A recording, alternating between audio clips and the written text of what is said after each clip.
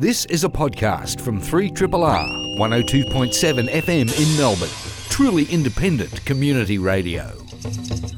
My next guest has just joined me in the studio. Penny Harpham is the co-artistic director of She Said Theatre and is directing the company's current production, Fallen. Penny, welcome to Triple R.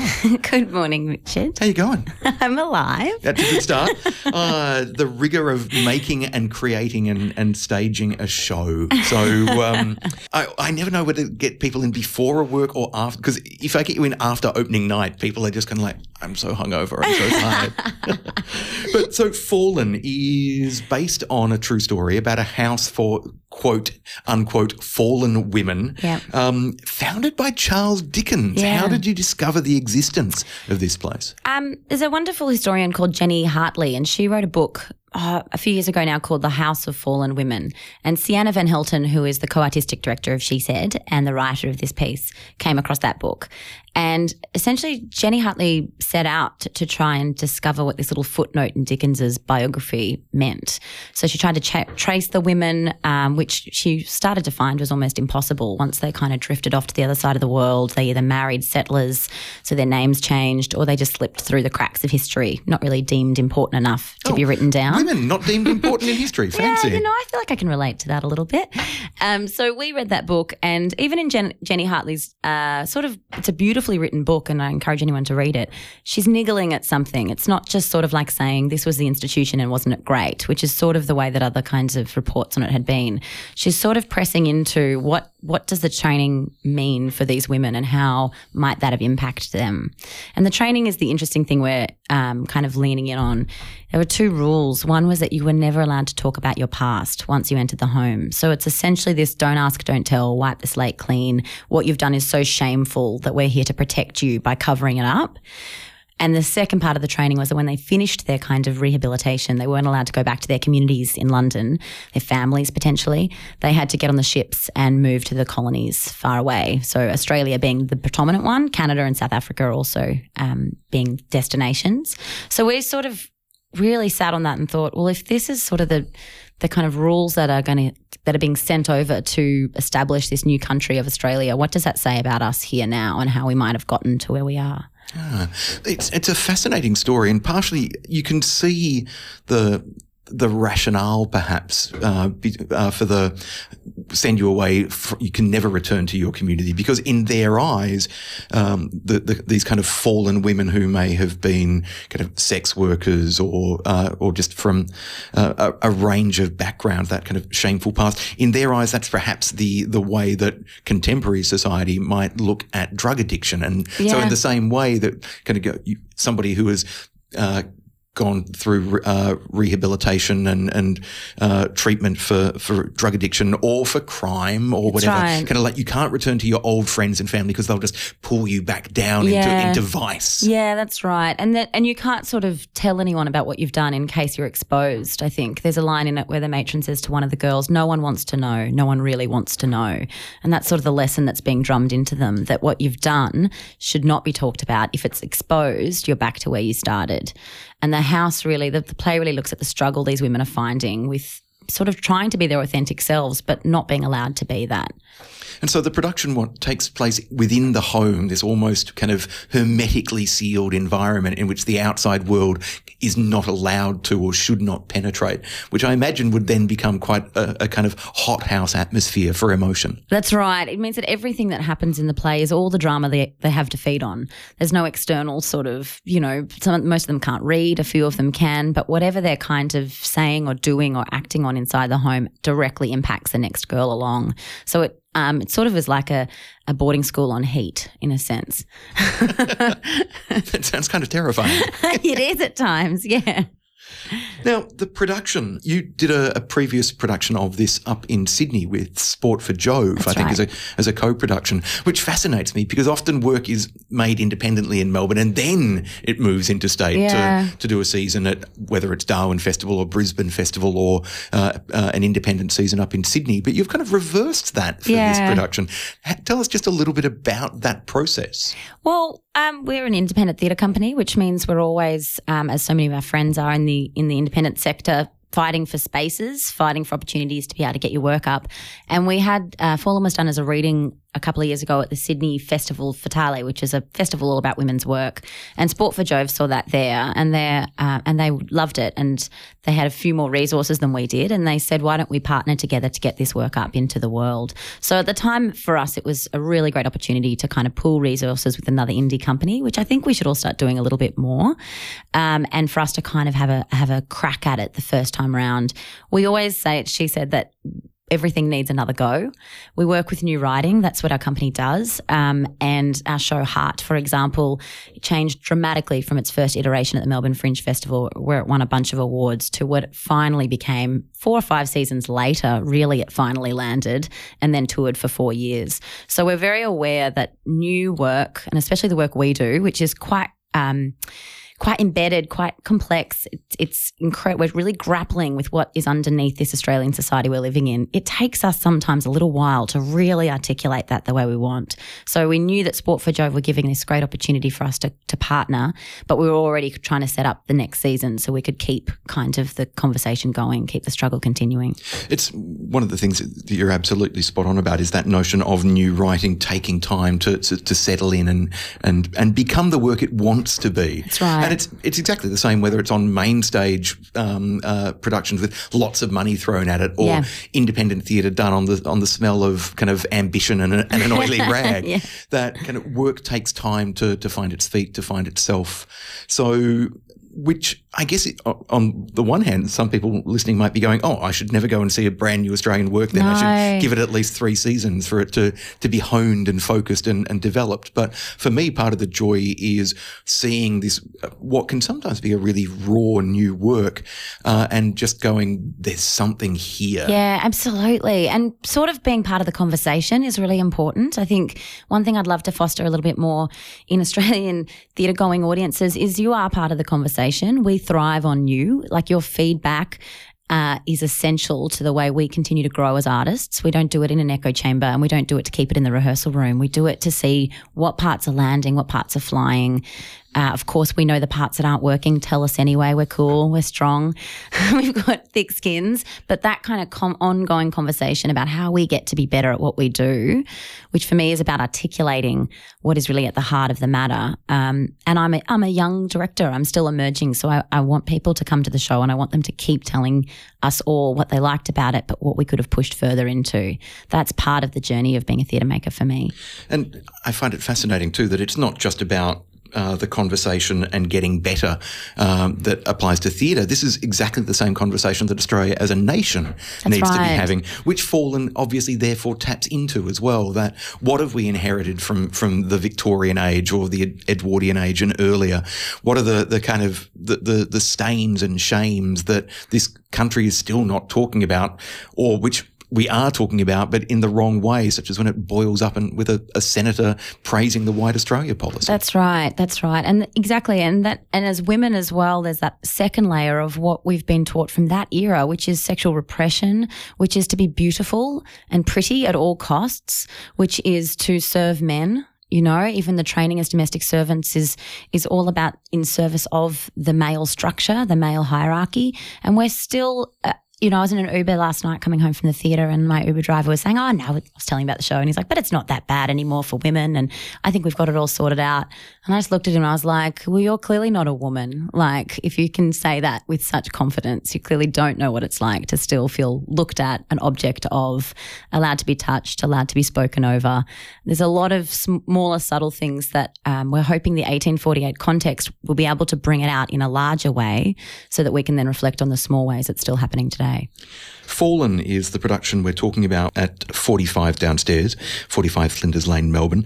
I'm intrigued to know a little bit more about the tone and the style of the production. We've talked about some of its context and subtext and so forth, but are we talking naturalistic theatre here? Are we talking some kind of heightened realism, magic realism? When people see the show, what will they see? Sienna writes with this beautiful kind of poetic kind of nature of her text. So you'll see moments where girls are throwing each other across the stage and pulling each other's hair and being quite rough and violent, but then it'll kind of shift into something that's almost a heightened a bit of poetry that helps these women actually explore what's actually underneath them. So the ditzy funny girl, then, who we might have dismissed, will actually have a moment where she'll say something like, I'm all flesh that long and wants, it rises inside me like dough in the sun.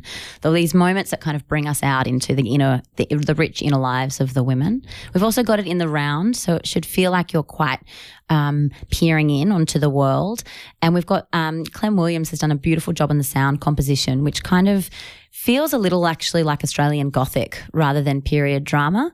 And likewise, Chloe Greaves' set, all of the women are in white dresses, which is sort of an homage to the Picnic at Hanging Rock kind of canon, this idea that we're already leaning a little bit to the left. We're already kind of thinking something's not quite right here. I don't know if this training is actually what Dickens said it was.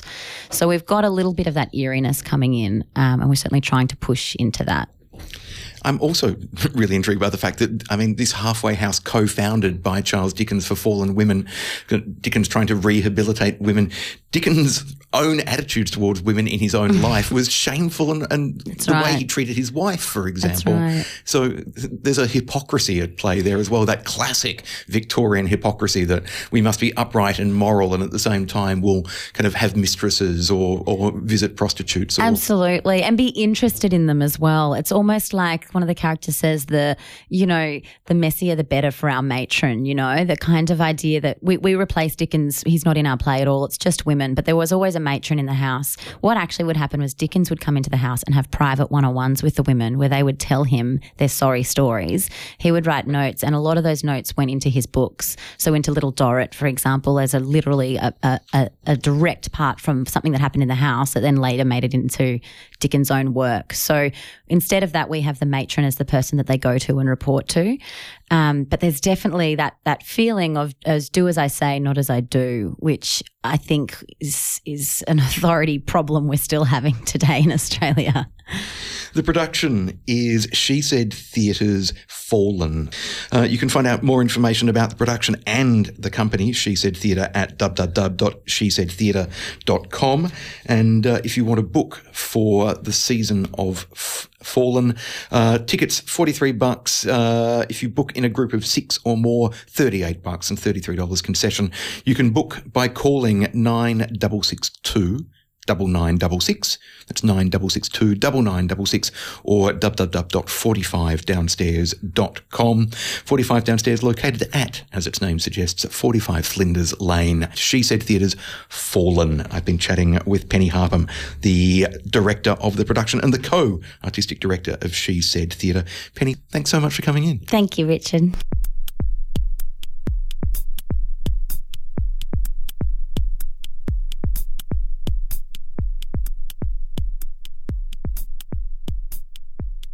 My next guest for the morning has joined us in the studio. We're going to talk visual art now, but instead of talking about an exhibition or an art movement or style, we're going to talk about colour and the very kind of pigments that artists use to make their work. David Coles is the founder and master paint maker at Langridge Artist Colours, which are based on Smith Street in Collingwood, but joins us not to talk about that particular business, but to talk about a book that he has authored called Chromatopia, A History of Colour. David, welcome to Triple R.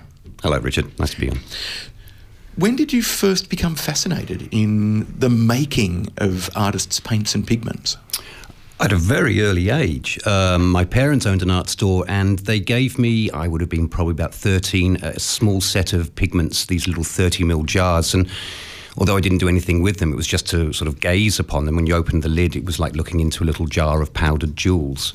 And I think from there I started to ask, how is this used? And then, of course, later I went to art school and I'm using materials that have been processed, and I started to become curious about where these materials come from and how they were made, especially in history where they weren't pre-processed. One of the things that intrigues me about artists' paints and the making of them is how we don't necessarily think about the way that advances in technology have changed art and the way we look at art. There was the Impressionists exhibition that's currently on in Adelaide, for example.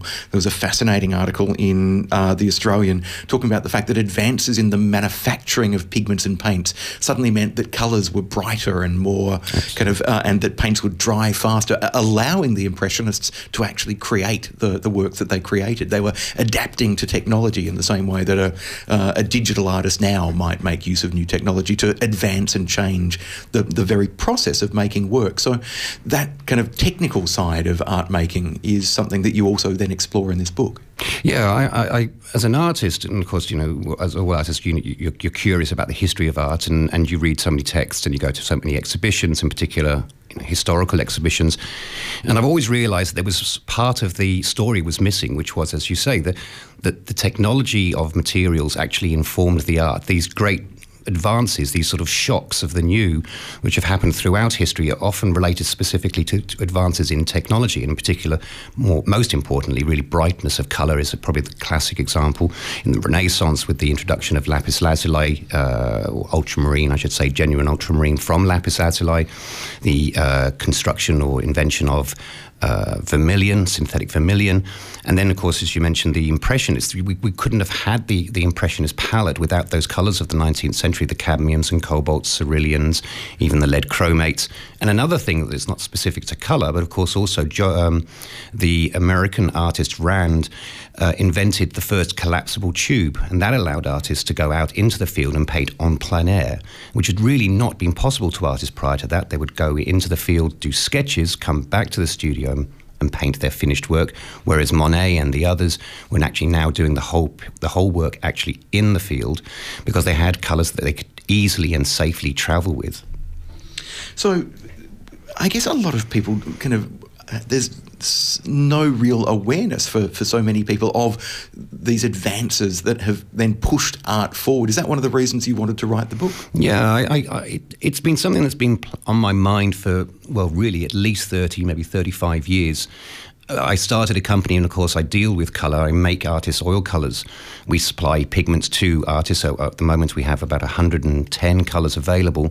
And people are always asking me where these things come from, and in particular the historical, because the stories attached to them are so magnificent and gruesome and grisly and filthy and dirty and smelly, but that's all the reason why they are quite extraordinary. And I really just wanted to share that knowledge that I've very luckily been able to build up over the years. So let's talk about some of the history of colour then, because one of the earliest colours that humanity would have had access to would be black from soot, for example, or from ochre. The colour purple is one that perhaps fascinates me because it's associated with royalty. Is that because the manufacturing and making of purple pigments and dyes was so expensive? Yeah, absolutely. The the purple you're talking about, of course, is Tyrian purple, which is made from the Tyrian whelk, which is a small predatory sea snail. It has a small gland and it produces one drop of what in essence is the dye. And it takes 250,000 whelks to be sacrificed to be able to make 1 ounce, that's 30 mils, of dye, of violet dye. And of course, because of that expense, it was reserved very much for nobility, or more importantly, through the Roman Empire, for the emperors themselves. In fact, if at certain points during different reigns of the emperors, you could be imprisoned, you could even lose your life if you were found owning or certainly wearing the purple, which was reserved purely for nobility. Mm. In terms then of more modern advances in pigment making, I mentioned when I was kind of speaking about this interview, I mentioned Prussian blue, which is what the first modern artificially manufactured colour. How do you artificially manufacture a colour, a pigment? Well, I mean, there's a good example. Serendipity plays such an incredible part in the invention of colour. Of course, it plays an enormous part in the advances in any parts of technology. But in this case, the colour maker was attempting to make what was called Florentine lake, which was actually something based on carmine. And by accident contaminated the material with some fat which had blood in it. The reaction created this first blue, this deep blue called Prussian blue. So sometimes it's by accident. The 20th century, probably with the advances in modern chemistry, was the first time that manufacturers can literally work out what color they're going to make before they even start constructing it. And that's the greatest breakthrough in the 20th century. So all of the modern, what we call organic colors, the ones with the tongue twister names, quinacridones, phthalocyanines, diarylides, etc., they are all constructed from carbon and oxygen chains, whereas colors like the first synthetic, the Prussian blue, are a little bit more basic, and of course in a sense all the more enjoyable, because you can sort of in a sense have a more visceral understanding of how it was created.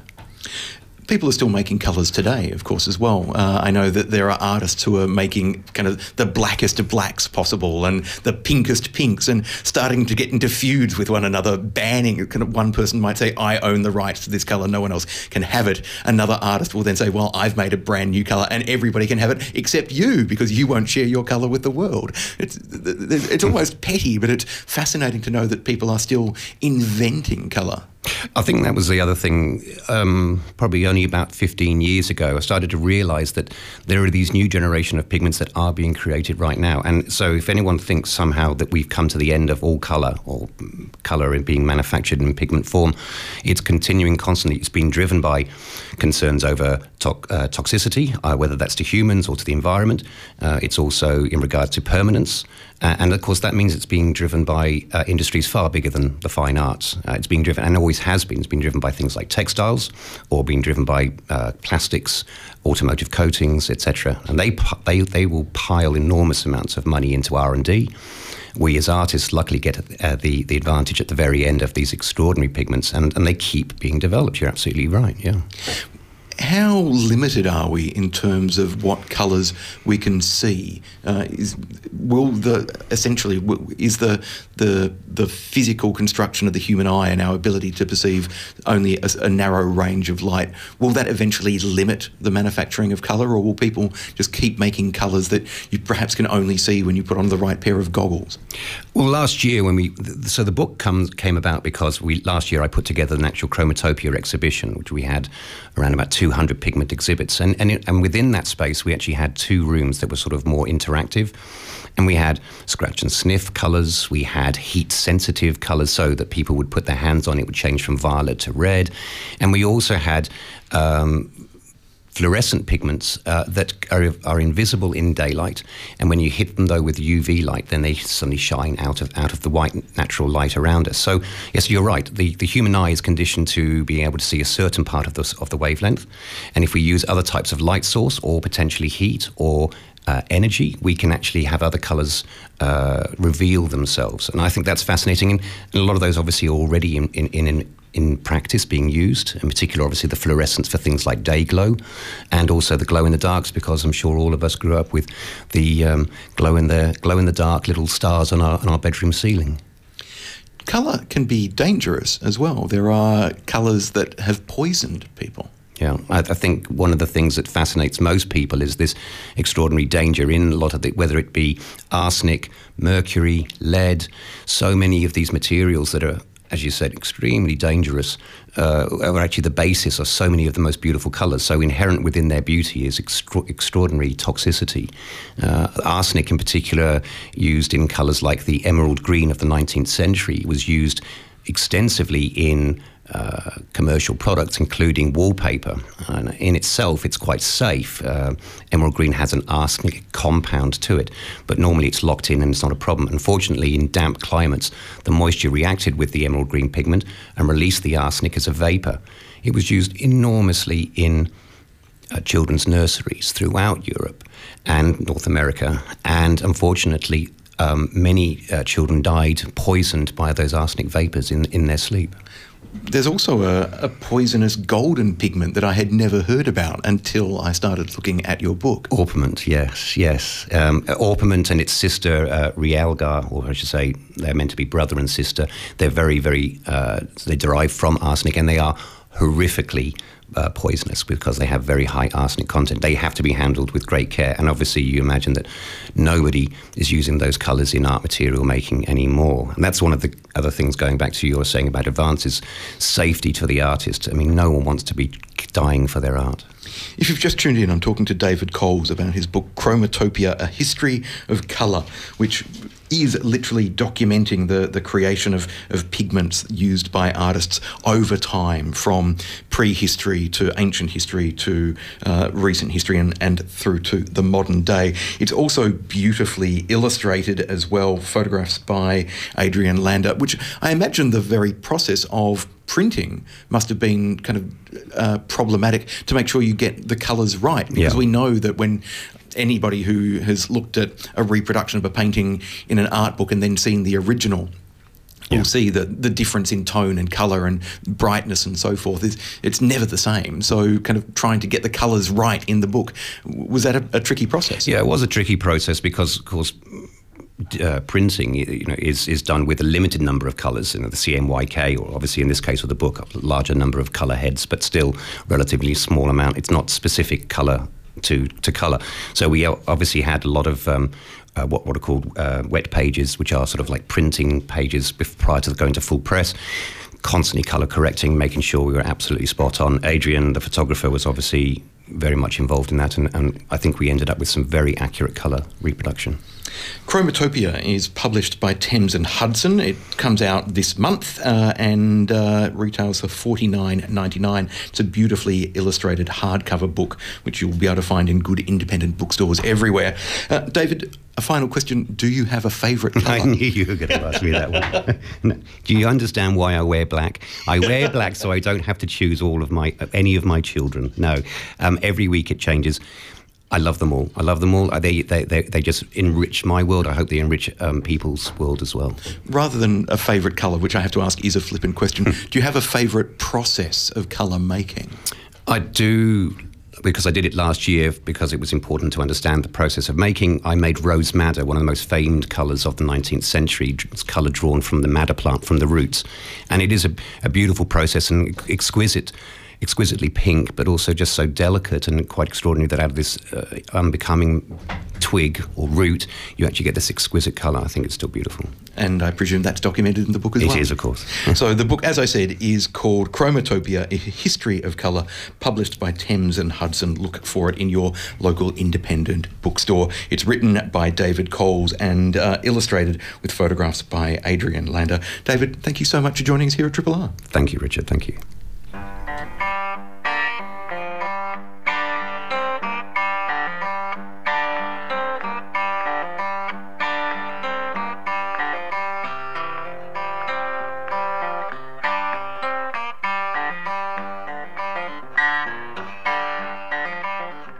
Sayraphim Lothian has written a book called Guerrilla Kindness and Other Acts of Creative Resistance, Making a Better World Through Craftivism. Sarah, what is Craftivism? So Craftivism is the use of craft for political purposes. So there's lots of different examples that are happening all around the world, but it shot to fame a couple of years ago, with the Pussy Hat movement in the Women's March. So that was one example of people using craft for protesting purposes, but there's heaps of different ways to use craft to raise your voice. And so I wanted to write a book that covered as many crafts as possible, because usually craftivism, people talk about knitting and crochet, like yarn bombing or cross-stitching. So I wanted to bring all the crafts to the fore. When did you first kind of get involved in this idea of using craft for good? Well, my grandmother used to knit and crochet and sew dolls for charity, and she would spend all year doing it and then have a sale at Chadstone every year just before Christmas and then give the money to charity. So that's sort of where it started. But my own personal one was I started doing works called Guerrilla Kindness, where I would make handcrafted little items like fake cupcakes or little houses and put them out in the public for people to find and take home, just to make their day a little nicer and the world a nicer place. And that's sort of where my my activism came from, was, being kind to people. And changing the world one small bespoke artwork at a time. Yeah, exactly. Yeah. I think that at the moment it's just, the world is so focused on being bastards to each other, basically, and like if you think about reality TV, it's always focused on the drama and the bitchiness, and people, I feel that sort of bleeds out into everyday life. And with politicians on the Parliament floor just acting like school kids, I think that kindness can be an act of rebellion, and I'm here to do that. Fantastic. Now, the book itself is not just a guide to or a kind of an encyclopedia of craftivism. It's also a how-to manual, because the back half of the book is full of there are patterns, for example. Yep. There are guides to how to quilt, how to cross stitch, how to crochet. Yep. Well, what I wanted to do was I wanted to present a bunch of projects that people could use for any cause, rather than saying, here are the 10 causes that I believe in, so you will make these projects dedicated to these causes. I wanted to make sure that anyone who had a cause that they wanted to promote could use these kinds of crafts. So I made 30 projects in lots of different kinds of crafting, including baking and stenciling, because if you think about the slightly dodgy craft books from the 70s, and you could stencil the baby's room with things. So I'm reclaiming stenciling, and I'm reclaiming paste ups as well from decoupage and collage, and showing people how they can use those for any cause that they are passionate about. Now, a lot of kind of activism is a direct response to something. It may not necessarily change the world, for example, but it can highlight inequality. Antifa, who stand up to fascism, for example, yep. can, by their physical presence in the street, intimidate kind of neo-Nazis and stop them marching. Yep. So that's the kind of direct outcome that activism can have. What kind of direct outcome can craftivism have? You're not necessarily going to change the world, but you could change a person. You could change their day, for example. That's exactly right. And I think that activism comes in many forms. Excuse me. And so not everyone feels comfortable like going to a protest and waving banners and shouting and things. And I think so. For example, the marriage equality debate, there were people going out and protesting, and there were people doing flyer drops, and there were people just painting their fences, and that was their quiet moment with a rainbow. But all of these things become like snowballs into an avalanche. So I think that there's space for everybody's style of activism on a cause, and it keeps the causes in people's mind, in the public mind. Again, with the Yes campaign, there were rainbows everywhere, and there were posters stuck to pylons, and there were, I saw in the city somebody in their office window had Post-it notes just stuck up in a rainbow, and everywhere you looked there were rainbows. So it kept the cause in people's mind. So I think that there's heaps of space for craftivism as in the activist society. And the Yes campaign is a really nice example, because to this day, just recently, I was on a tram and I looked out the window and I saw somebody's rainbow painted fence that is still rainbow painted, and it made my heart jump for joy for a moment. Beautiful. Just that brief kind of interruption into daily reality that can for a moment allow a bit of sunshine into your life. That's one of the things that these kind of small acts of guerrilla kindness can do. Yeah, absolutely. And that's one of the things that I love about it, is that it can just make, even if it just affects one person, it makes somebody happy. And the idea of that it ripples out, like you might be having a crappy day, but you see a rainbow fence, or you find a piece of guerrilla kindness, and then, or even like coming across street art. And so, you don't go home and kick the cat and the cat won't chase the mouse. That kind of, like, it ripples out and it just makes the world a slightly better place. And I think that the world is such at the moment that even tiny sparks of beauty and kindness is really important. Well, and to give a practical example from your own creative practice, the fact that after Christchurch experienced kind of a hugely destructive earthquake, you went over to Christchurch and made kind of small handmade kakapo kind of for people to find. Yeah, I did. So the kakapo is an endangered New Zealand parrot, and there's only 124 of them in the world, or there was when I did the project. There's more now, so that's awesome. And so I wanted to do something really nice for the people of Christchurch, because I know that in the aftermath of the avalanche, people were moving away in droves, and it was really hard time to be in Christchurch. So a couple of years later, because I didn't want to like swoop in right then and there, you need to let the emergency services and everything else happen. But so about 3 years after the earthquake, I went over and I sewed some kakapo birds, and I was only going to make 30 or so, but I contacted the kakapo recovery group, which is a government agency, and said, I'm going to do this thing. Is that okay? Because I'm kind of using your bird. And they came back and went, oh my God, that's amazing. How many are you planning to make? Because there's 124 kakapo in the world, and wouldn't it be great if you made 124, like one for each of them? So suddenly I was going from 30 to 124 kakapo, which was a lot more than I thought. Over 10 days I put around 10 a day and let people know where I was going to be dropping them next, and just wanted to spread some joy around, which I hope I did. I got a lot of media attention, and Te Papa, the National Museum, wanted to collect one, so that was awesome too. But really, I just wanted to do something nice for these folk that had gone through such hardship. And I can imagine from just empathising with those people. You've survived an earthquake, your house has been demolished, you're in the process of rebuilding your life. You've lost all your stuff, like the amount of people who just had nothing left after the earthquake. Suddenly, picking up a newspaper from a cafe table and discovering a stuffed kind of felt kakapo hidden under the paper or on the shelf of the library where you weren't expecting to find it. Again, that small moment of joy can really kind of... those cumulatively, that all adds up. Yeah, and that's what I'm trying to do. Is I'm just trying to spread some niceness in the world, but also let people raise their voice and promote whichever cause they're keen on. And at the same time, you're also, by writing Guerrilla Kindness and Other Acts of Creative Resistance, you're teaching people crafting skills as well, which...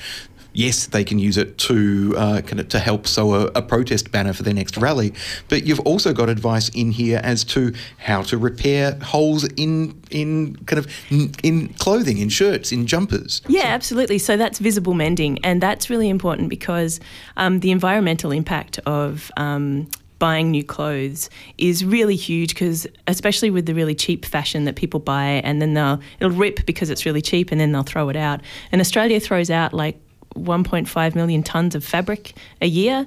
So learning to mend, plus so many clothes are produced in sweatshops where people are paid very little. So learning to mend clothes or doing something with that fabric that you now can no longer wear, like making quilts, is also like, it's just as activist as, going and sewing a protest banner. So I wanted to highlight that as well. If you've just tuned in, my guest is Sayraphim Lothian. We're talking about her first book, Guerrilla Kindness and Other Acts of Creative Resistance, Making a Better World Through Craftivism. If people want to find a copy, where do they go? Are we talking good independent bookstores? Do they have to order it online? What's the deal? I know you can get it from good independent bookstores. I know that it's in readings, or it's being released on the 1st of September in Australia. It's already released in America. But I also have an exhibition coming up. So it's a week-long exhibition and book launch, which has all the projects in it. And because I wanted to highlight the fact that you could use each project for various causes, I made at least 2 or 3 of each of the items. So this gallery is going to be full of handmade protest items. And that's on from the 23rd for a week at the Borough Underground on Brunswick Street. So from next Thursday? Yes, next Thursday. Next Thursday, the 23rd, through until Tuesday, the 28th of August at the Borough, formerly known as ASO Studio, at 83 Brunswick Street, Fitzroy. Exhibition entry is free. Yep. And the launch, opening party, book launchy, celebratory bit is Thursday, the 23rd of August from 6:30pm until 8:30pm. So I imagine there'll be copies of the book for sale there. Yes, there'll be copies of the book, and when we run out, we're just going to pop to readings. So, as I said, the book is called Guerrilla Kindness and Other Acts of Creative Resistance, Making a Better World Through Craftivism by Sayraphim Lothian, published by Mango in the US. Yes, that's correct. Shipped to Australia. So you should get your hands on a copy if you want to learn to change the world, one small handmade detail bespoke protest at a time. Oh, that's beautiful. Sarah, thanks for coming in. No problems, Richard. Thanks for having me. This has been a podcast from 3RRR 102.7 FM in Melbourne. Truly independent community radio. Want to hear more? Check out our website at rrr.org.au.